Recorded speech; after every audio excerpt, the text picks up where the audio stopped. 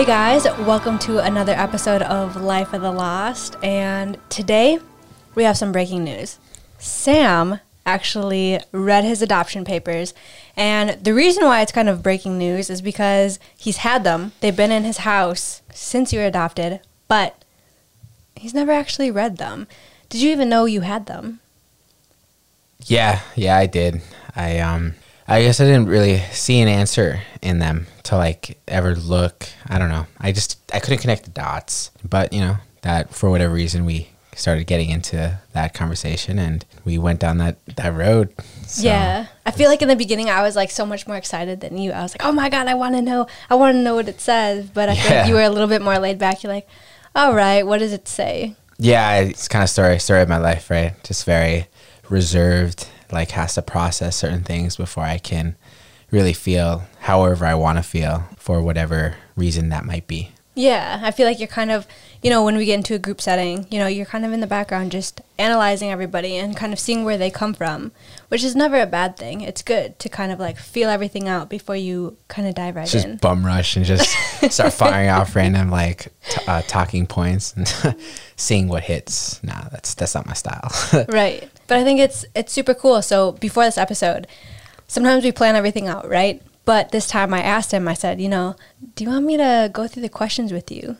What'd you say? I think it's better that we just let it happen here. Let all the truth of the feelings happen, if any, Yeah. So. And I think that's super, it's going to be spontaneous. So yeah, let's get into it.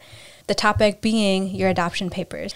And I recorded everything because we really dug through them with his mom, with your adopted mom. And I think that was interesting because it wasn't by yourself. She kind of read them out loud to you. How did that make you feel?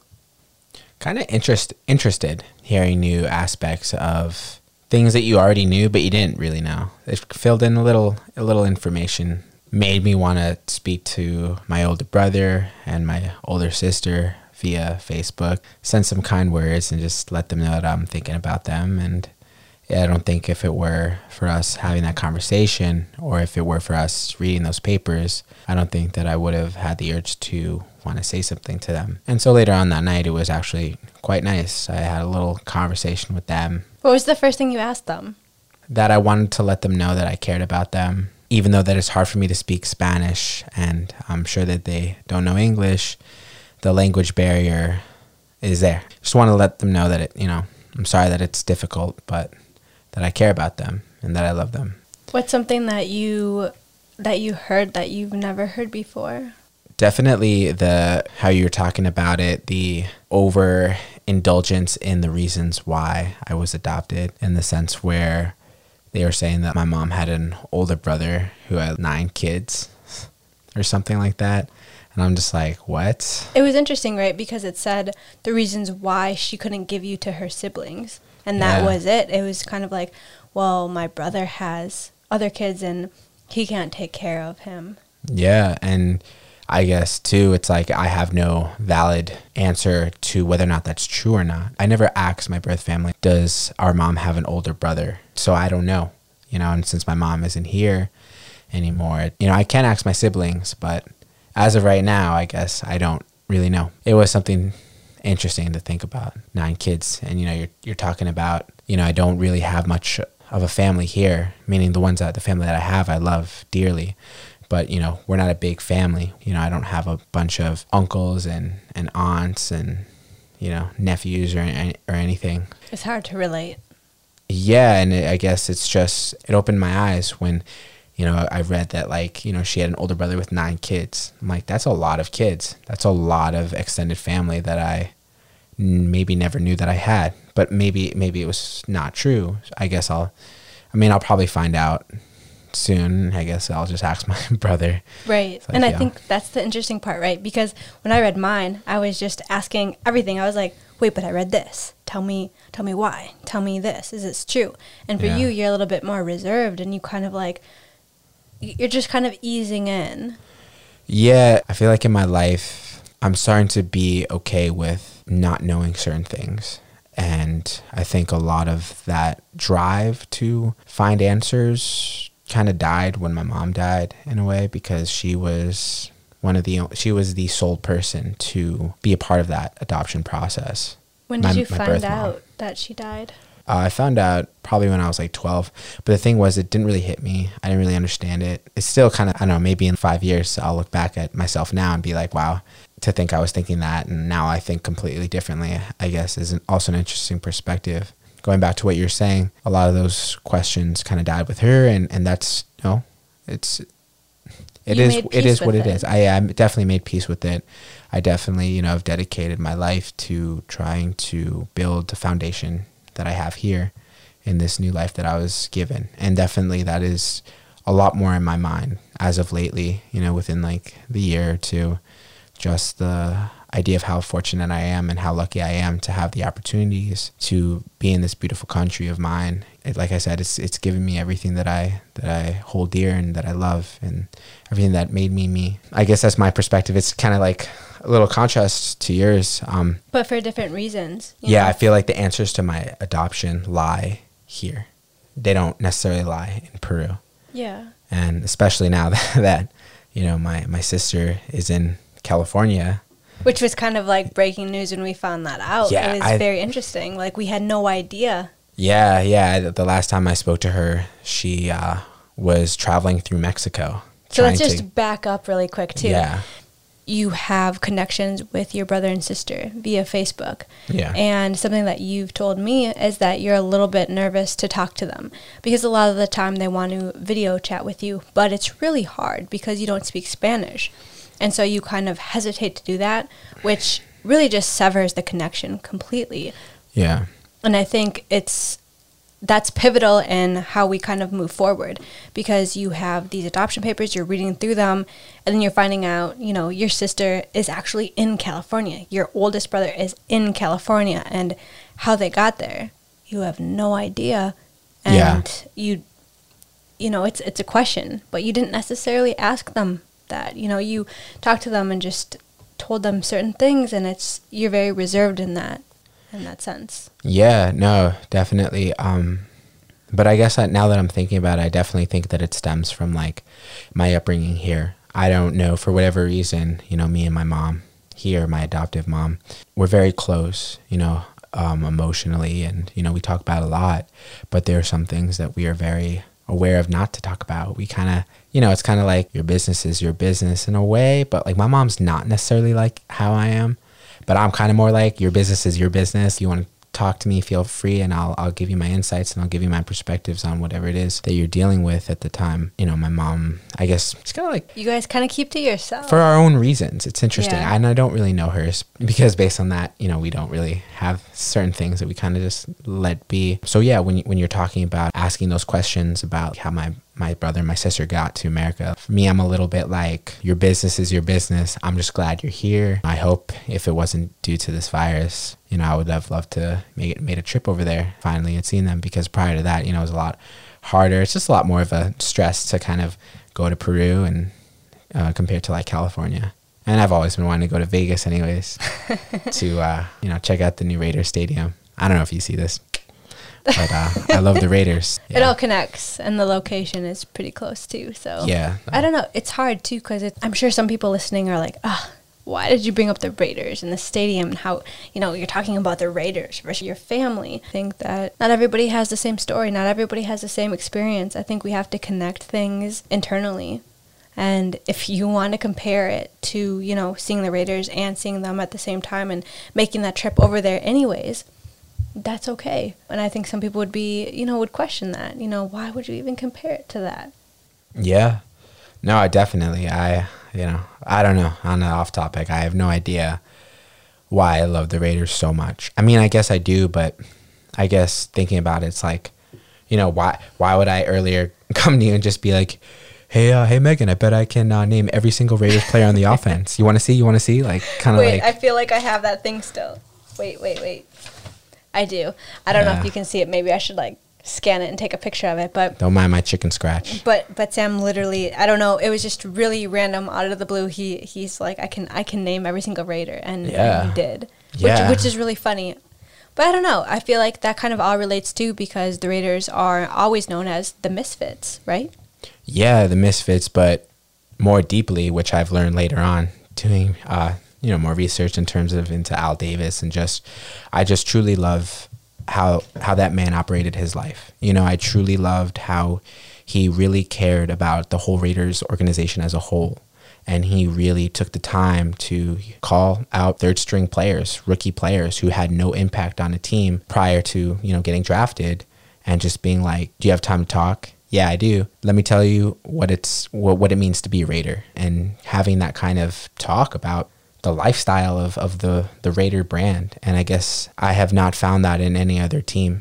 And I like a lot of teams. I watch football all the time. But yeah, sorry, side note to that. No, I don't think it is a side note. I think that it all relates, because going back to kind of your adoption papers. Well, I guess it all relates in a sense, because Al Davis, Jon Gruden, those two guys are like really, I just really love what they stand for. And maybe because I maybe lacked male role models in my life, I really gravitated to guys who kind of became parental father figures in a sense, Whether I admire them from afar, I definitely take the way they live their life, and I adopt it into the way I live my life. Who else do you kind of like adopt that kind of lifestyle and look up to as far as like a father figure? Definitely Rich Piana. I don't know if you guys know of him. Rest in peace. Yeah, I really love that guy. I really love that guy because he was different, and because he wasn't scared to be different, and he always couldn't help but being different. And he picked life choices that could, did harm him, but he did it because he believed in it and he loved it. And he was a nice guy, and I felt bad because he was misunderstood. People just saw him and how big he was and all of his tattoos, and they're just judging him and just being like, this dude, he's a fool for doing X, Y, and Z. But if you take the time to like listen to him and just watch his videos, and it's just like, he's just an amazing guy. He really is. He has a really kind heart. And I guess that's the theme, right? People who at first appearance are kind of like, Jon Gruden, Al Davis, very rugged. Yeah, kind of like snappy, like loud mouths. To be honest, like you look at Jon Gruden, the coach of the Raiders, and he's known as Chucky, right? The doll. Because of that look. Yeah. That evil look. He has that fierce look. But it doesn't mean... It's interesting, right? Because sometimes I tell you, too, you kind of have a fierce look about you. When you're walking in the streets, you look intimidating.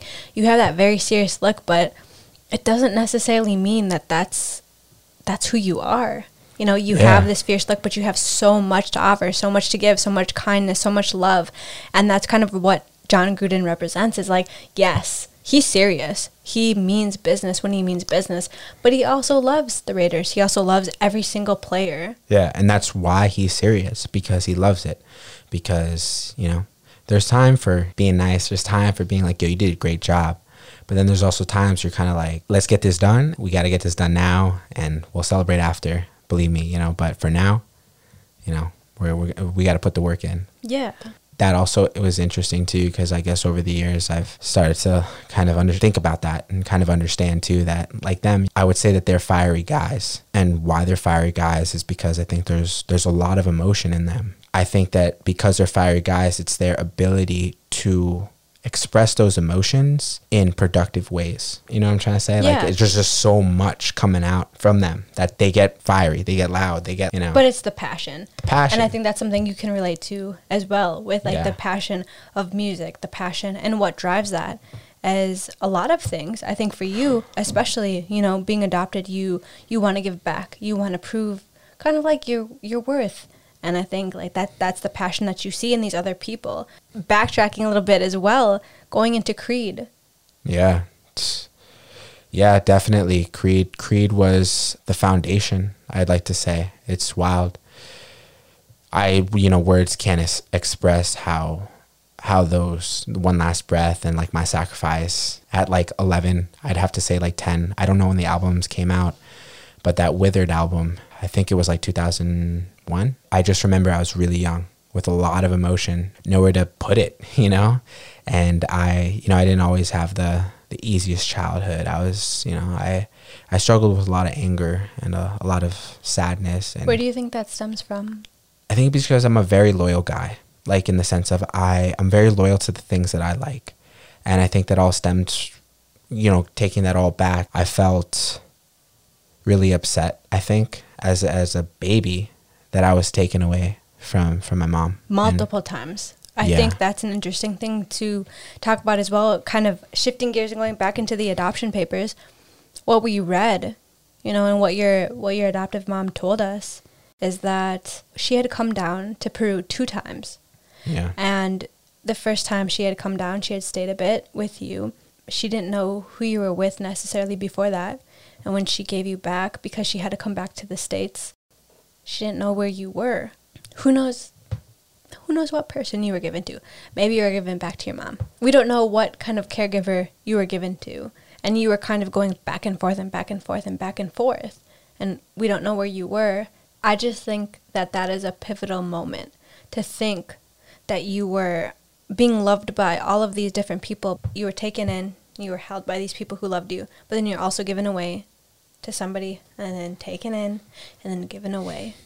And I can't help to think that that's really important in this process. Yeah, it definitely was. I think because I was, because I felt like, you know, I'm like a child, a baby. I guess I didn't know the future. So at the time I was upset, I think, internally in my heart and in my soul, which is why I think that I wasn't like an easy kid. Like I cried all the time. You know, my mom always told me like I would not stop crying. So I can't help but think older, like maybe that was the reason. Just feeling, you know, intensity, feeling like loyalness to someone or something, you know, whether it be my mom or whether it be like silly as like, or, you know, as simple or as transparent as like the Raiders. Going back to when I found Creed, it was kind of like a light bulb went out. A light bulb went on. A lot of it didn't make sense, but a lot of it did. And that was the drive to, well, one, understand and all these feelings that I had and do something about it. I think that was the first time in my life that I couldn't just listen to music by itself. It didn't have any taste to me. I had to be a part of it. I had to make it, the music. I had to, you know, create my own. That seed of an idea turned into more ideas, which was, you know, going down the rabbit hole of music too, which later on in my life I got more into, dabbled with other genres like metal, and that was a big part of my life too. But Creed was always a constant. And it's kind of made you who you are. Like I know you always tell me that story is where you were kind of just closed off in an area and you were listening to that song, you know, one of the songs, and you just really felt so much emotion. And like you said, you had to do something about it, which is where kind of the guitar, you picked up guitar from it. Yeah. And that led to, like you said, metal, which led to other things. And it kind of... My whole life was based around it. Like, I mean, I remember in middle school, I would, with the only 2 friends that I knew played music, and one of them just played because the other friend was playing. And all we do is just play, like, during lunch when all the other kids are just, you know, having their lunch and just doing kid things. We were in there, we were practicing, and we were writing songs, and I was always the one who was a little bit more serious than both of them, but I took what I could get, right? You know, if you could play drums, like let's do it. And so during high school, they kind of got their own interests and they found their own roads that they wanted to go down, but mine was constant, and I was in search for other musicians. And that's when went into the era of metal music, when I found musicians at the time that I spent majority of my high school years playing with, and that was some of the best experiences I ever had in my life. Like, I literally couldn't wait to go home after school and just have my guitar and just jet up to practice, and we just practiced all afternoon until it was night, until we were starving.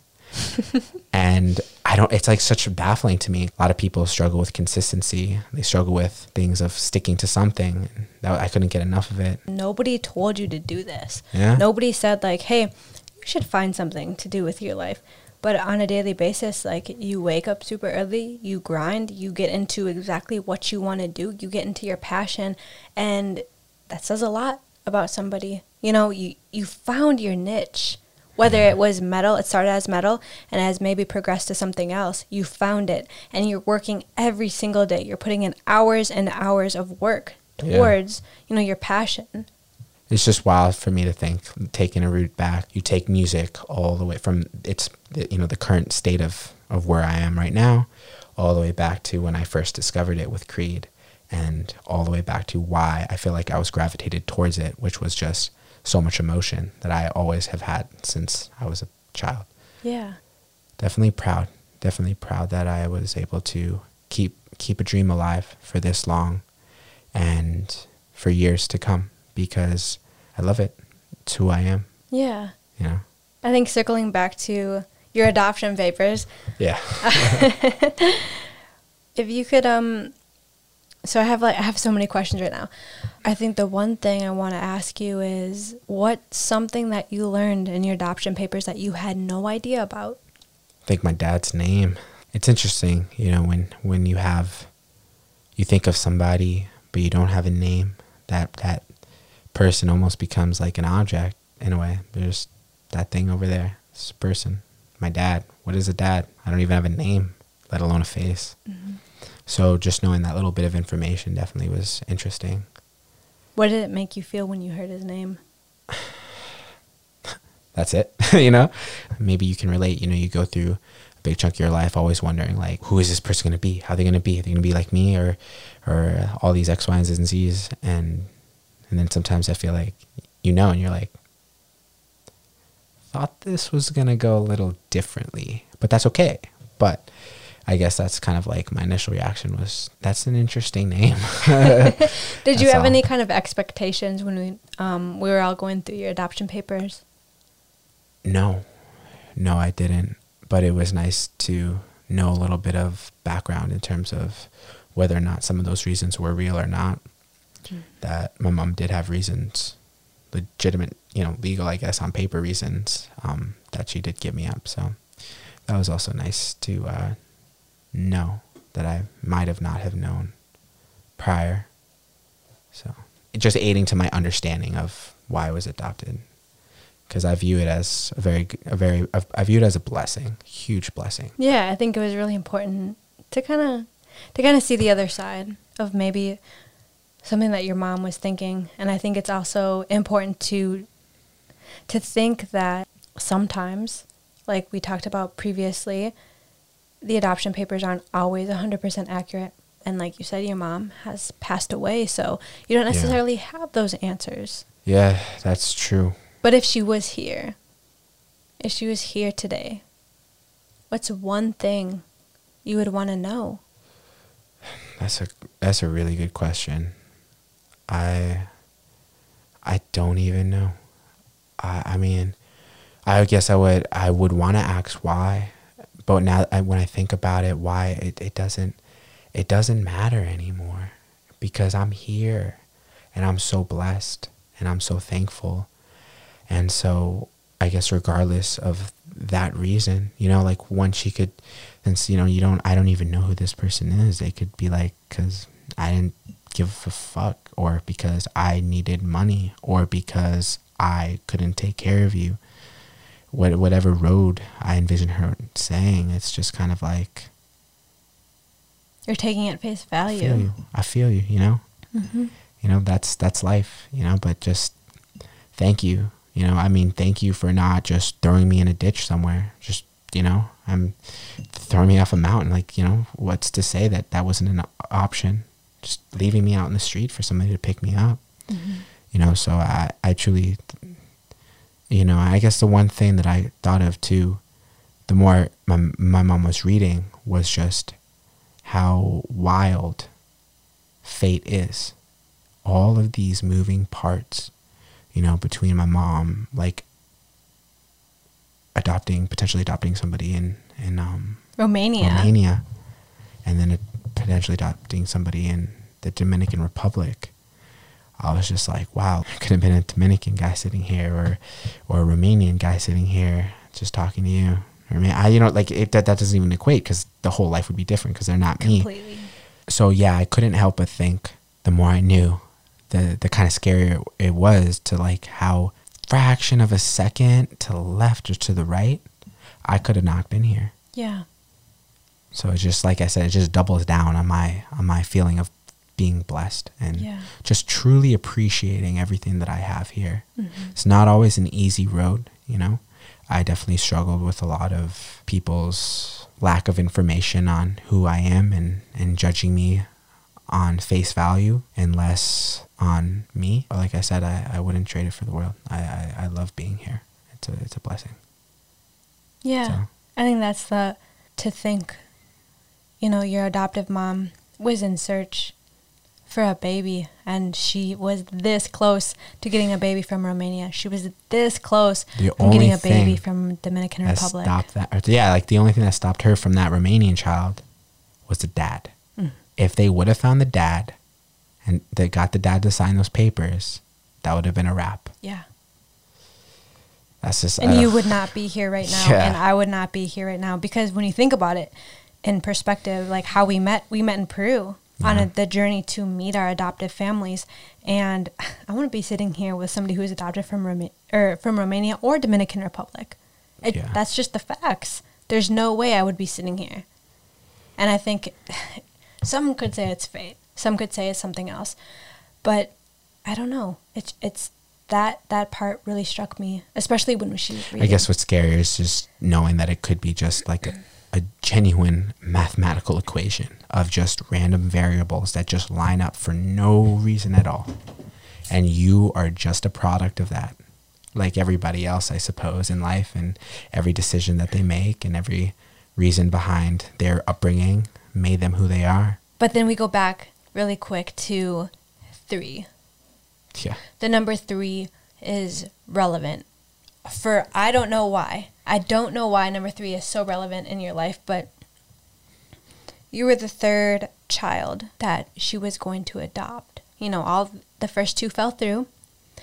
The Peruvian baby, you know, was who she ended up getting, who your adoptive mom ended up adopting. Yeah. And you were born on November 3rd. You're in your adoption papers. At 3 p.m. At 3 p.m. Your adoption paper, you had abandoned your mom when you were only 3 months in her belly. Tis, Dad. I think we could go on and on. There's a lot of relevance to number 3. And I think that's just, it's interesting. You know, you don't really know what that means or if it means anything at all, but I think that number kind of carries on in your life, and I think that it's really awesome. It's my favorite number too. Yeah. So, yeah, I don't know why. Maybe it means nothing. Maybe I'm overthinking everything, but I think when we were reading the papers, it's just that question too. Yeah. Or maybe it does. You know, like it's it's such a hard thing to wrap your head around, right? You can't knock it. Like, do you believe in like free will? Do you believe you can make your own destiny, or do you believe that everything's planned out? No matter what decision you choose, you'll end up right where you're supposed to be. And that thought can eat people up alive, which is, you know, wow. But yeah, I think it's been a good talk about your adoption papers. I think there's so much time to go deeper into them, and like I said, I recorded a lot of your adoptive mom talking about it and your reaction and my reaction, because I was just as surprised to find out a lot of this information as well. And I think for me, because I had previously read mine, I was just so like, oh my God, I want to know everything, kind of like in yours. And I think it was really exciting for me. And I know for you, it's a little bit more, you're at peace with where you're at, and reading your adoption papers are just, you know, another level. Yeah. It adds to you, but it doesn't break you. And it doesn't define me. Yeah. Yeah. And I think it's important.